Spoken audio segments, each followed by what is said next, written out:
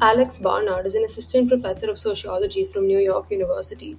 He holds a PhD in sociology from the University of California, Berkeley, an MPhil in international development from the University of Oxford, and a Bachelor of Arts in sociology from Princeton University. His areas of interest include medical sociology and mental health, comparative cultural sociology, social policy, and social theory.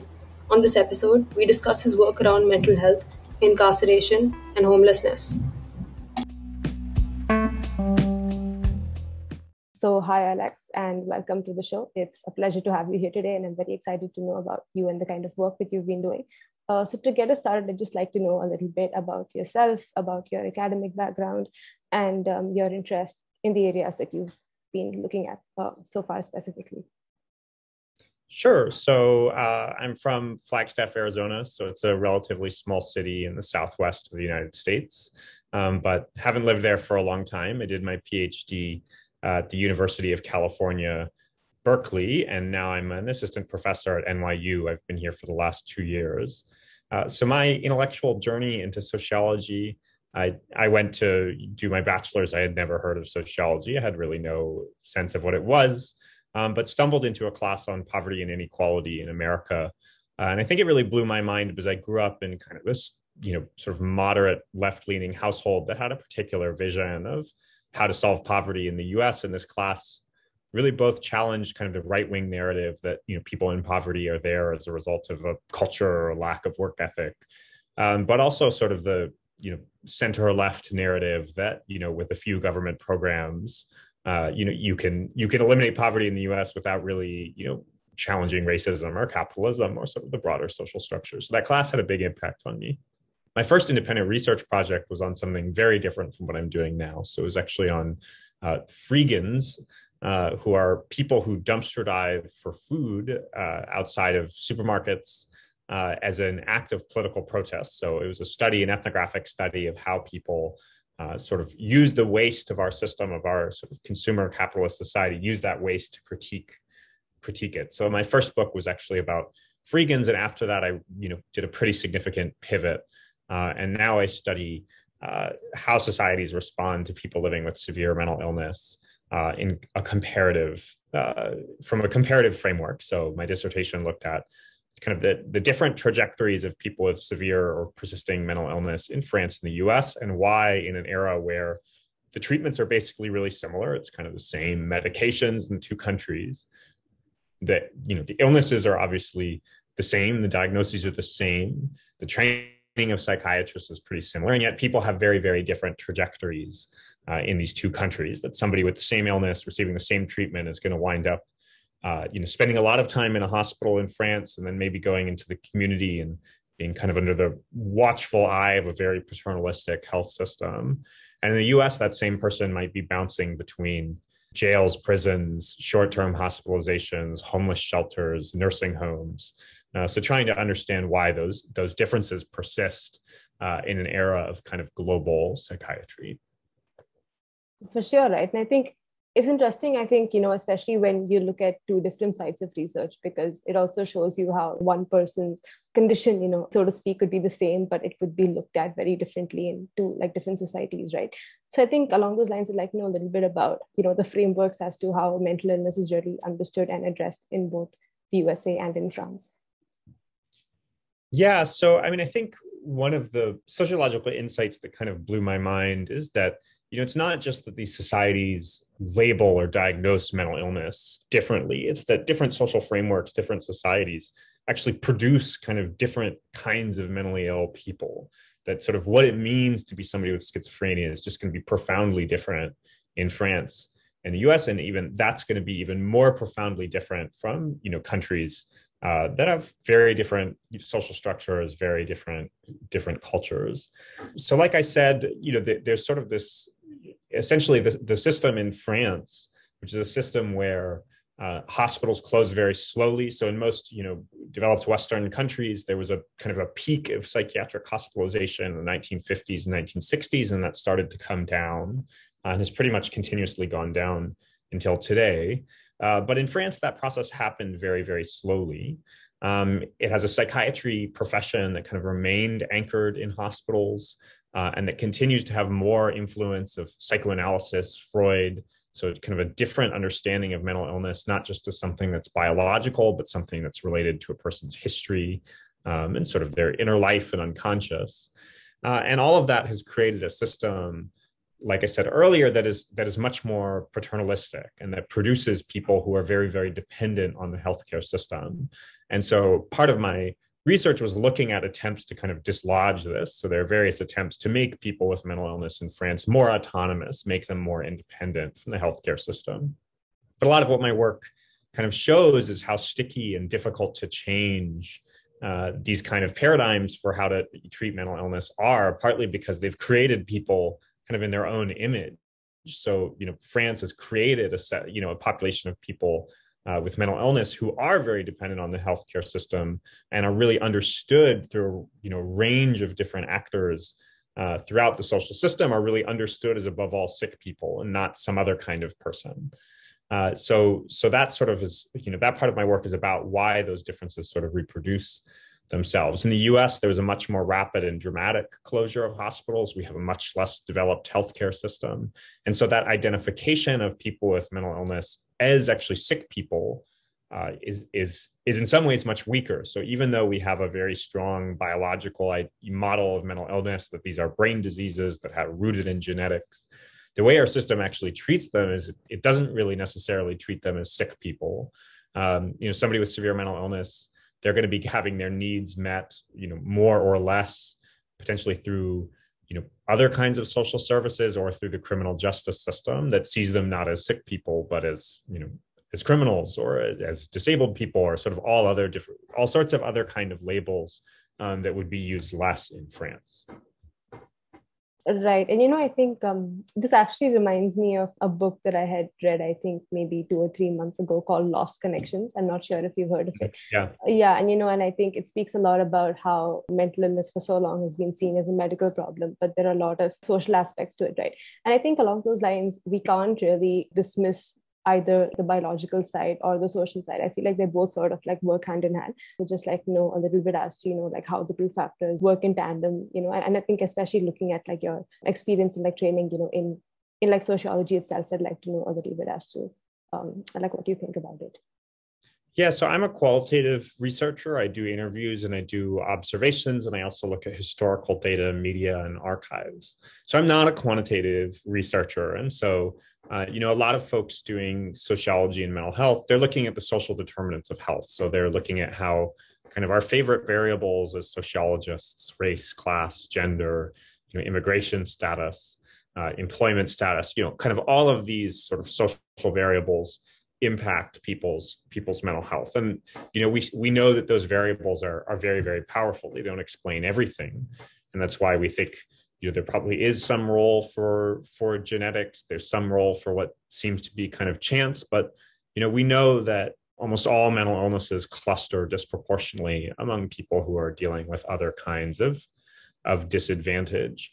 I think for me, what's been kind of, that's in some ways very predictable, even if it's very, very important to document and to keep documenting and to keep showing, because it sort of pushes our thinking about mental health interventions towards intervening on those social factors and not just treating medical conditions. And I think that Lost Connections book is a little bit, that makes that argument that if we want to think about how to treat depression, we should think about how to treat disconnection in society. We should think about how to treat poverty. We should think about how to treat racism. We shouldn't just be thinking about how to treat symptoms. But I think that, even beyond those sort of social determinants, I think that we generally, even, within sociology, but society more broadly, don't think nearly enough about how culture and the way we frame illness actually shapes the way people experience it and shapes its prevalence. So I was really affected by reading a book by Ethan Waters called Crazy Like Us. That's about how sort of American ideas, kind of Western ideas, but particularly American ideas about what mental illness is, have been pushed on other places in the world in some ways, in ways that are not super beneficial. So one chapter that really I found very, very interesting was a chapter on the response to the tsunami in Sri Lanka, which I believe was in 2004, this enormous tsunami that killed many, many people. And in response, there was a very well-intentioned idea among some mental health workers in the US that, well, we should go to these places and give people counseling because they must have a bunch of trauma. So these counselors went, and some of these counselors, they didn't speak the local language. They had no familiarity with the local culture, but there's this idea that, well, these illnesses are the same everywhere, right? So they went and they started looking for trauma, and they started telling people, you must be so traumatized, or you're having nightmares, all of these sort of PTSD symptoms that we associate from here. And one thing that we see is actually when you start telling people that they should have all of these symptoms, that actually becomes a model that the person starts to potentially produce as a way of channeling their distress. So in some ways, telling people they're traumatized in this way actually shapes their experience and how they were coping with the tsunami in ways that may not have been beneficial to them. And then the other element was that, a lot of the advice that was given, the sort of counseling, the treatment advice that was given was just the exact opposite of what made sense within that culture. So, the kind of narrative in the US is, oh, you have a mental health problem, you should take a step back, you should sort of withdraw a little bit from your obligations to other people and focus on yourself.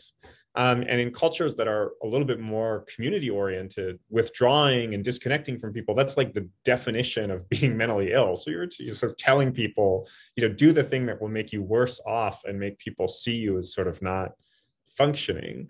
And there's all sorts of interesting examples of this. One of the most striking findings is that by some measures, people with schizophrenia do better in countries that are, kind of quote unquote less developed and have less, sort of modern healthcare systems. So there was a big study that sort of produced what's called, the World Health Organization schizophrenia paradox. And I believe some of the study sites were in India and maybe Nigeria, and then I think it was the US and some other European countries.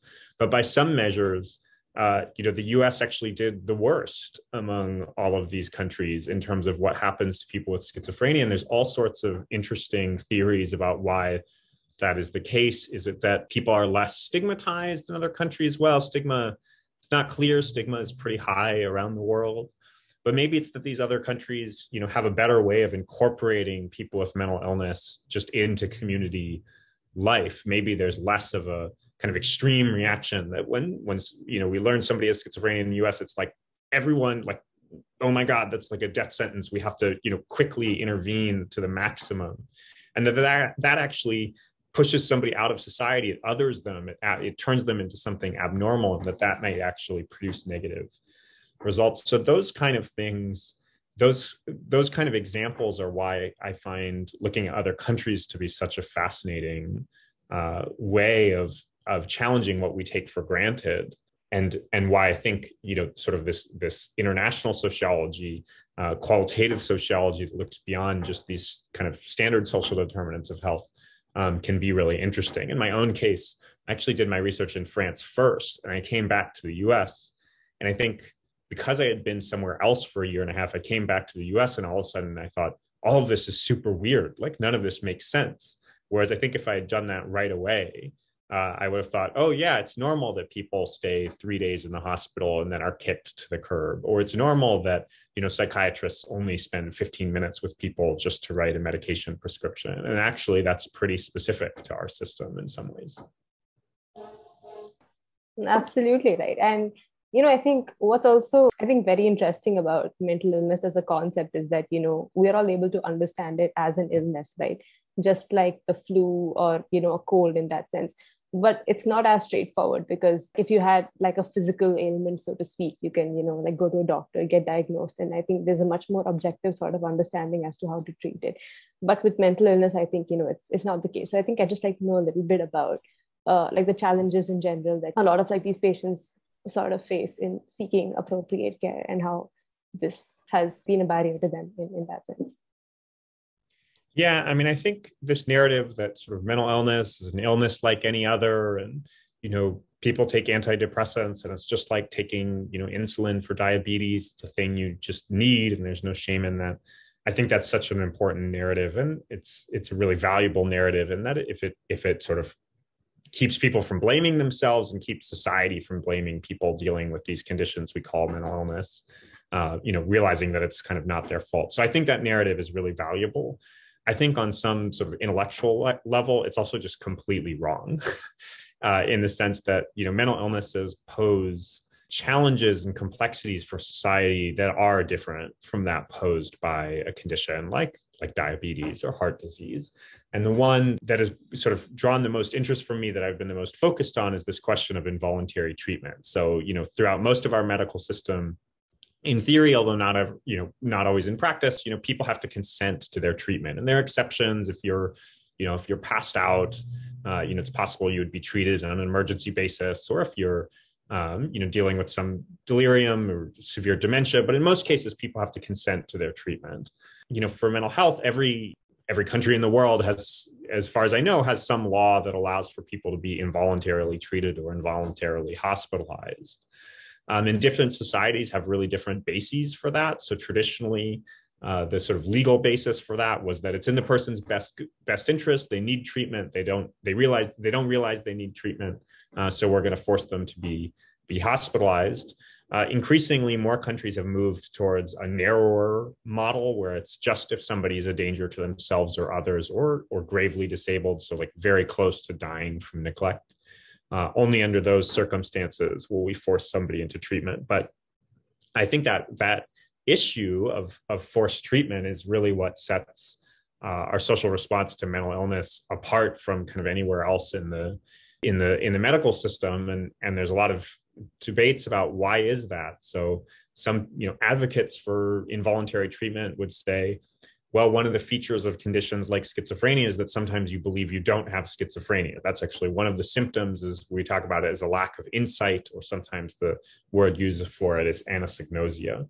So that's one justification where, we know that this is a symptom of these illnesses. So all we can do is treat people involuntarily, and they'll be glad that we did it in the end, because they'll realize with treatment that actually I was sick, so I'm glad you treated me.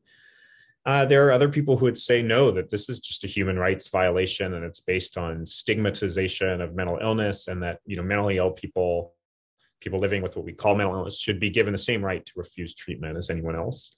And these are just really intense debates that do seem to be more divisive for mental illness than for other conditions, partly related to the fact that, the treatment we have, medications, it works for some people, it doesn't work for other people. It can have very bad side effects.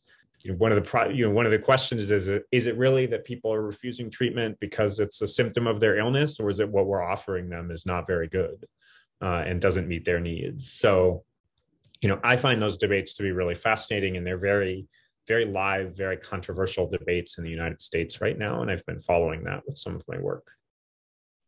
Yeah, right. And mental illness always has the stigma that other illnesses do not, right? And I think in terms of that, there are actually very real world consequences, right? I think a lot of your work has also looked into the issues of homelessness and incarceration, which of course, other illnesses are not, as strongly associated with. So I just like to know a little bit as to your findings over there as well. Yeah, I mean, I think this is, really central to the debate around mental illness in the US, is this idea that the failures of our mental health system have led to homelessness and mass incarceration. I think we have to be really careful about this because, homelessness has a lot of causes. It's related to the lack of a real welfare state in the US. It's related to the gutting of public housing. It really is something that starts to become very visible in the 1980s, which is, actually sometime after we had started closing hospitals.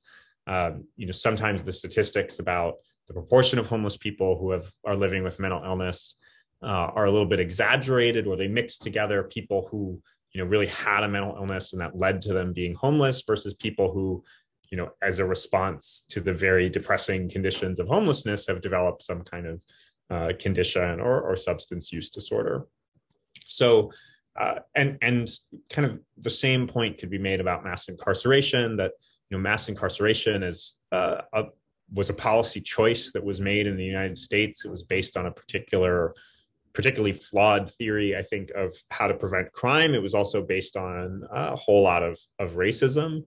And yes, there are a lot of people with severe mental illness in prison, but it's partly just because a lot of the people in prison are, people who come from various sorts of social disadvantage, and those are the same groups that have a lot of mental illness. So the relationship isn't always direct. And sometimes I think that we blame our mental health system for failings that are really much broader in society, and particularly the US's failure to build a real welfare state and its failure to address its history of racism. So those kind of relationships between mental illness, homelessness, and mass incarceration can be overstated, but there clearly is some, right? That we do think that people with severe mental illnesses like schizophrenia are disproportionately likely to be homeless and disproportionately likely to be facing mass incarceration. And right now, one of the debates that I'm following, which is really present in California, which is not surprising because California is, kind of the pinnacle of mass incarceration, tragically, and is also home to a quarter of the US's unsheltered homeless. That debate in California right now is a question of, in order to prevent people from being homeless and to prevent them from being incarcerated, should we force people into mental health treatment? And that's unsurprisingly a really controversial debate. Some people say, no, if you offered people good services, they would accept them and you wouldn't need to talk about forced treatment. And other people, again, evoke this idea that no, people don't realize they need treatment. That's why they, refuse treatment and they wind up getting incarcerated and homeless. And therefore they would be better off if we force them. Those issues would be very different in another country. So in France, when I say there's a lot of linkage with homelessness and incarceration, and French psychiatrists I would talk to would say, oh yeah, it's terrible here too. We have a lot of people who are homeless, a lot of people who are incarcerated. And it's true, it's very tragic in France, but the numbers are just so much lower that, in Paris, there's maybe 5,000 homeless people last time I checked. In Los Angeles, it's, 80,000. So other societies have avoided the scale of this catastrophe in the US. And again, it's not necessarily because their mental health systems are amazing, but because they have, public housing and basic welfare supports, a dignified income for people who are disabled or more dignified income. And they, incarcerate a fifth as many people as the US relative to the population. For sure, right? And I think looking at the debate, and I mean, I would like to believe that people on both sides of the debate have good intentions, right? I mean, everybody wants everybody to be happy and healthy, and on both like a mental as well as like a physical level as well. But we often see that, a lot of laws and policies just don't materialize in practice. So I think along those lines, I'd like to know a little bit about the research you've been doing of like conservatorships, especially in California, and like the extent to which they've helped. So conservatorship went from being a very, very, very obscure topic to a less obscure one. I don't know if your listeners, depending on where you are in the world, maybe everywhere in the world knows about Britney Spears, or at least heard about Britney Spears. Britney Spears is under conservatorship since 2008. Conservatorship is a legal tool that is used for people identified as having usually either a severe mental illness, a developmental disability, or some cognitive issue like dementia. And conservatorship is a legal tool where a court grants some third party. It could be a family member, it could be a public official, it could be a paid private conservator, and grants that third party a lot of powers over the person. So it could be a power to manage their money, it could be a power to consent to treatment on their behalf, and it could be a consent to it could give that person the control of where a conservatee lives. So a conservator could decide, for example, that their conservatee needs to live in a locked institution. In Britney Spears' case, she's been on this conservatorship since 2008. So her father in particular has controlled her vast fortune of $60 million and has been deciding when she can have a cell phone, telling her,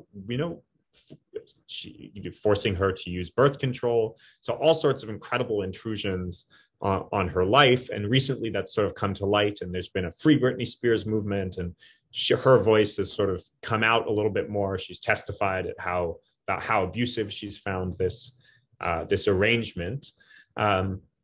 So that's put conservatorship a little bit on the public radar. But actually, before this, in recent years, people have actually been talking about expanding conservatorship in order to conserve more people who are particularly homeless and using substances. So I've been talking a lot about these debates about involuntary treatment, and this is sort of one example of this. Should we expand conservatorships or should we contract conservatorships?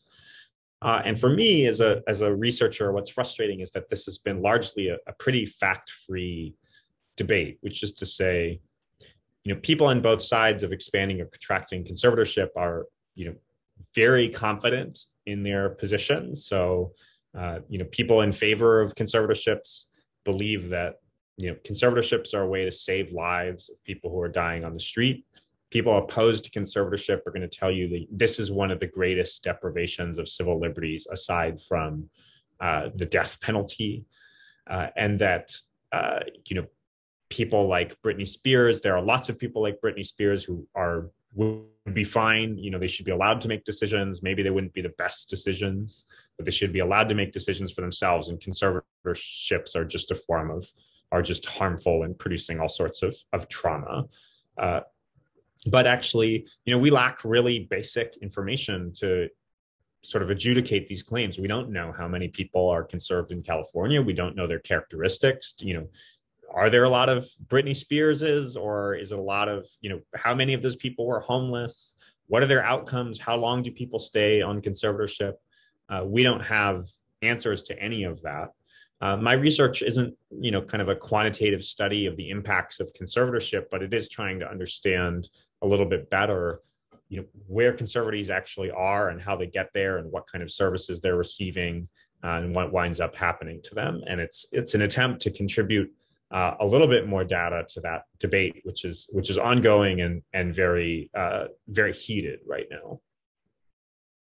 Right. I think, like, to the Britney Spears example, I think a central sort of question to the debate really sort of boils down to the question of human rights, right? As in, if each and every person on this planet deserves and of course should be granted rights, right? As a human being, and there are certain circumstances nevertheless where it has to be restricted or curtailed for some reason. So I think along those lines, I just no, it's a very broad sort of question which could be endlessly sort of spoken about and debated, but I'd still like to know as to how exactly one can sort of strike that sweet balance where we grant basic human rights to a lot of these people, where at the same time we understand that there are certain limitations where we may not have give them a lot of the rights that they should otherwise have as mentally well people in society. Yeah, I mean, I think and the concept of rights itself is so tricky. In the US, when we talk about rights, we're really thinking of kind of civil liberties. So there's the right to vote, there's the right to own a gun. As far as I know, most conservatives in the U.S.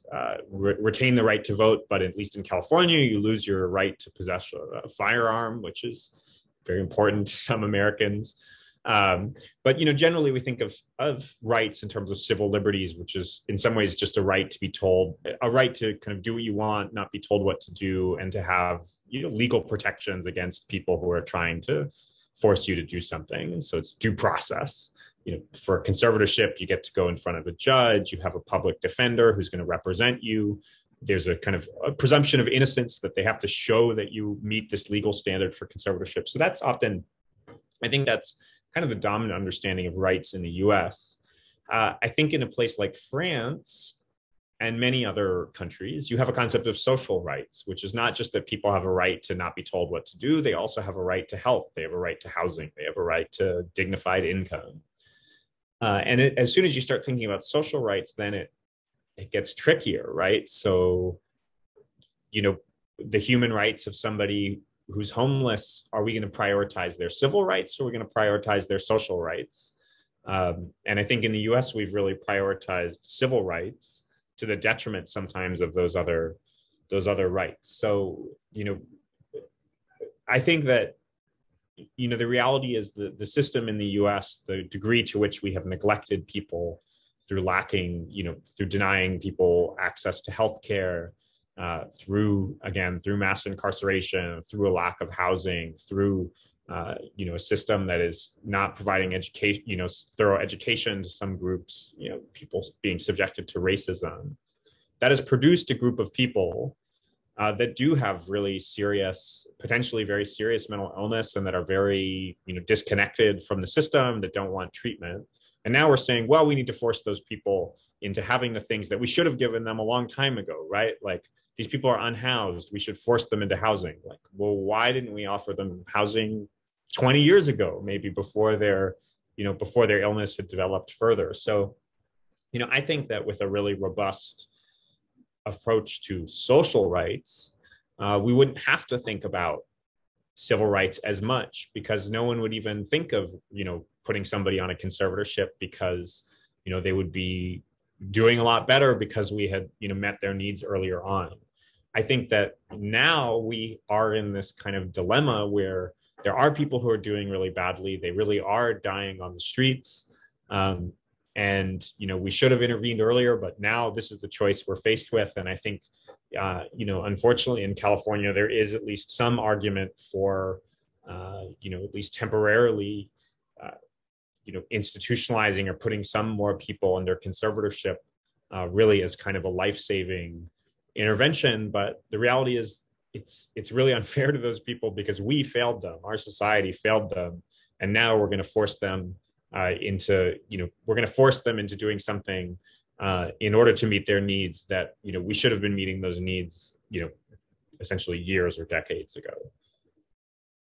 For sure, like, it sort of reminds me of a lot of the things that I have partially covered in some of my lectures, where we've sort of looked at, I think if you draw parallels like India, right, as a society, I think we are deeply stratified, along lines of caste, class, like gender, and a lot of other, like areas in that sense. And I think a lot of the times whenever we speak about mental illness and mental health, it's so hotly debated, because it's only the very upper strata of society that often gets to avail of, of like such services. And whereas people who have been like marginalized for so long, like barely know about its existence.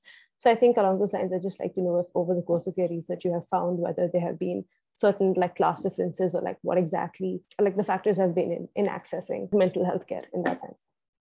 Yeah, I mean, again, the sort of destigmatizing narrative sometimes is that, mental illness can affect everyone, it doesn't discriminate.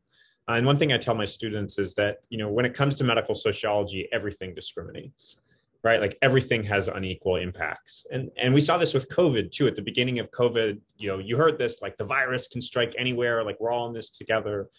And we've seen so quickly, it's true that anyone could get sick, but who's dying? The rates of COVID deaths in the US for Latinos are like 3 times as high as those for non-Hispanic whites. And I think kind of any country you look at, whoever is on the bottom of social hierarchies, they're going to be unequally impacted by something like COVID, and also unequally impacted by mental illness. In terms of access to care, there's been really interesting studies. There was an audit study where essentially a researcher called a ton of therapists in New York City with different scripts. And some of those scripts had sort of a quote unquote middle class way of talking, and some of them had a more working class way of talking. In some cases it was a man, some cases a woman, in some cases they tried to signal that it was a white person, in other cases they signaled that it was a Black person. And there were really clearly differences, that the middle class people got a lot more callbacks.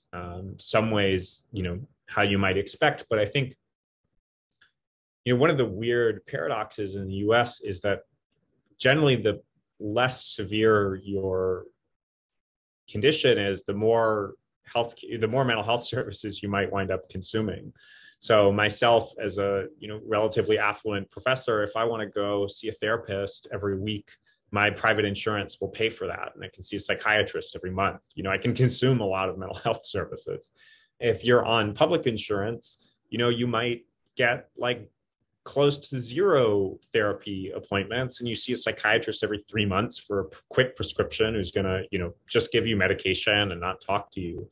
So there is this kind of crazy paradox in terms of where our resources are actually going within the mental health system. That I think is also very distressing, but I think that sort of also poses a lot of questions. When I talk to my students, student mental health is a huge issue right now, and at least the places I've worked in the US. Students are talking a lot about mental health in a way that, when I was an undergraduate 15 years ago, we were not talking about mental health. And there are more and more students who are coming, and they're being open about struggles with depression and anxiety, and how that's affecting their schoolwork. I think we talked earlier about how kind of our culture provides models of illness and shapes people's experience. I think the fact that we're talking about anxiety and depression more means that people are reinterpreting experiences that before would have been just considered stress or depression. Those are being reinterpreted in some ways through these frameworks of anxiety and depression. And I think that's helping a lot of people access services, which I think for a lot of people is really, really helpful. But it does raise this question of where are resources going, right? So can we expand therapy for, a broad swath of the population when, a huge proportion of people living with schizophrenia are not accessing any services at all? And how do we set priorities around that? I think it's just really tricky. Yeah, definitely. And I think the more we start talking about it, and the way we sort of understand like mental illness as a concept, of course, can really help us, wrap our heads around how we address it as well, right? Which is, I think, like something that we've been, like speaking about. And I think I'd just sort of like to jump back a little bit and look at like the legal aspect a little bit. A bit of your work has also looked at the role of attorneys and like public defenders. And I'd just like to know about like their views on providing legal protection in like this area as well. Yeah, so in the US, the story here is that kind of in the 60s and 70s, there were these exposés of how easily people were being forced into psychiatric hospitals for potentially very long periods of time. So there's a big famous study in California that found that the average hearing was 4.7 minutes. And after this 4.7 minute hearing, people could be incarcerated in a state hospital for the rest of their lives. And so the proposal was, well, we need to really boost people's due process protections. We need to make sure that nothing is indefinite, right? That people have a right to see a judge regularly, that they're represented by an attorney, that they're informed of their rights to contest their hospitalization, all sorts of things like that. Initially, and some amount of social scientists sort of went into these new hearings and sort of asked, what impact did this actually have? And the initial answer was very little. That judges and public defenders largely agreed with psychiatrists that their clients were crazy, and crazy people belong in a hospital. And so the first studies we have, show that lawyers were just really, really ineffective. In my own work, I've talked to a lot of public defenders and some judges who are involved in these conservatorship cases in California. And, the legal protections against conservatorship are very strong. So it has to be shown that a person is gravely disabled, which means they can't meet their basic needs for food, clothing, and shelter as a result of a mental illness. That has to be shown beyond a reasonable doubt. So that's the same standard that you would use in a criminal trial. People do have a right to be represented. They have a right to contest that conservatorship every 6 months. And the state has to keep proving it every year. It's not just sort of a default. So there are these very robust, it has to be, if the person asks for a jury trial, the jury has to be unanimous. So there are these very robust protections that, again, a lot of the people who are being considered for conservatorship are people who are doing really badly. Like they're people who have been hospitalized many times, and are sort of not making it for various reasons in the community. And so I think for the attorneys I talk to, there's a real tension between a commitment to, I'm going to do what my client wants. That's what lawyers do. If my client wants out, I'm going to get this person out. I'm going to use every tool at my disposal. I'm going to object to everything the psychiatrist says. I'm going to try and keep the medical record out of evidence. I'm going to use all these legal tools that you would use for a criminal defendant, right? Like that's the way this is an adversarial kind of common law system works. Even if the person is guilty, the lawyer is supposed to defend that person to the maximum, and the other side's going to fight as hard as they can, and justice is going to come out of it. That's kind of one pull that lawyers face. I think the other pull is this idea of, well, these people really need help, and conservatorship is the way that they're going to get help. And sometimes it's not clear what somebody wants, so maybe I'll consent to the conservatorship on their behalf. So there is this tension that they face, but at least most of the lawyers I talk to, I think they have a pretty strong commitment to, maximizing the liberty of most of their client, in most cases, sort of getting their clients out if that's what their client wants. I think a bigger paradox is that at least some public defenders believe if this person isn't hospitalized, they're going to go commit a crime and then they're going to be incarcerated. And that's even worse, by some measures. And so that's a real dilemma for a public defender, because sometimes, in their view, it's better to force that person into treatment than to have that person wind up in a prison. And so that's a different kind of moral dilemma that some of them are dealing with. For sure, right? And I mean, there are no easy answers, I feel. It's complicated and both sides have their, like pros and cons in that sense. And yeah, I think a final sort of thing I'd like to sort of look at is that, I'm pretty sure that, in like the social sciences, at least, it's so different from the natural sciences because we are studying human beings, right? And we come with our own biases and preconceptions. So I think I'd like to know a little bit as to whether you have ever felt that your experiences or background or identity has ever influenced the course of your research, either in terms of your access to like resources or the way you've shaped the narrative or anything that you may have like found on this end. Absolutely, so much every step of the way, right? Even starting with the fact that I've had, the universities I've had access to have been, better resourced universities, which have given me more resources for conducting my research. So there's this kind of social class element there. There's a racial element for sure. So and sort of a nationality element. So when I was in France doing my research, interestingly, because I was a foreigner, people gave me access to a lot of places that they might not have given a French person, because it's like, oh, this guy's from somewhere else, so we're going to let him observe this setting. He doesn't even seem to speak French that well. Maybe he won't even understand what's going on.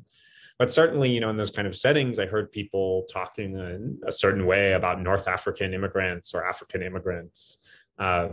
And those conversations probably would have been different in front of me if I were actually North African or Black. So those are certainly ways in which, it was very visible the way my identity, shaped my research. I think even, now there are, when I'm doing research in California, I think, my title, the university I'm connected with, the resources I have as a result of that. And again, my identity, I think that opens some doors. It might create some skepticism among some groups towards me. It's hard to say, but I think, I have a lot of privileges. I think the thing that I bring to this that is a little less visible, and I think, the reality is that almost everyone is choosing topics for research based on personal experience and where they're coming from in the world. It's just that sometimes it's more visible. In my case, it's less visible, but, I have a brother who lives with kind of a range of disabilities and who has, experienced involuntary treatment, who's under guardianship. There's a lot of mental illness in my family. And so all of those things, certainly shape the way I approach this research. I think that it makes me a little bit more humble about some of the perspectives people have, right? So I would love to totally buy into the strong civil rights or disability rights narrative that no one should be forced into treatment ever. I think that's a good principle in concept. And I know from my own experience why I think that's not realistic. And then similarly, I would love to believe, that mental illness, it's a brain disease, and we have these biological treatments for it called medication, and we should just make people treat them. We should make people take them because that's really going to help everyone. And I know that, mental illness comes from a really complex range of circumstances that's, not just genetics or biology, and that the treatments, sometimes they work, sometimes they don't, sometimes it's not clear. And, sometimes you have a great psychiatrist, sometimes you have a terrible psychiatrist. And so I think that range of experiences, I'd like to think it makes me a little bit more humble in terms of saying, making absolute statements about what should be done. Definitely. And I think, coming from academia and being able to look at the statistics sort of also gives you a macro scale sort of perspective, right? Yeah. Like in addition to the micro scale one. So I think it's a very fresh perspective. And yeah, and I agree, it really grounds you to sort of look at these like big statistics too. So yeah, I think that's about it from my end. So it was a pleasure talking to you today, Alex. So thank you so much again for taking out the time. Yeah, thank you so much for your interest in my work. It's always, I was very happy to see that, somebody from relatively far away was curious about what I was doing. So I really appreciate you reaching out.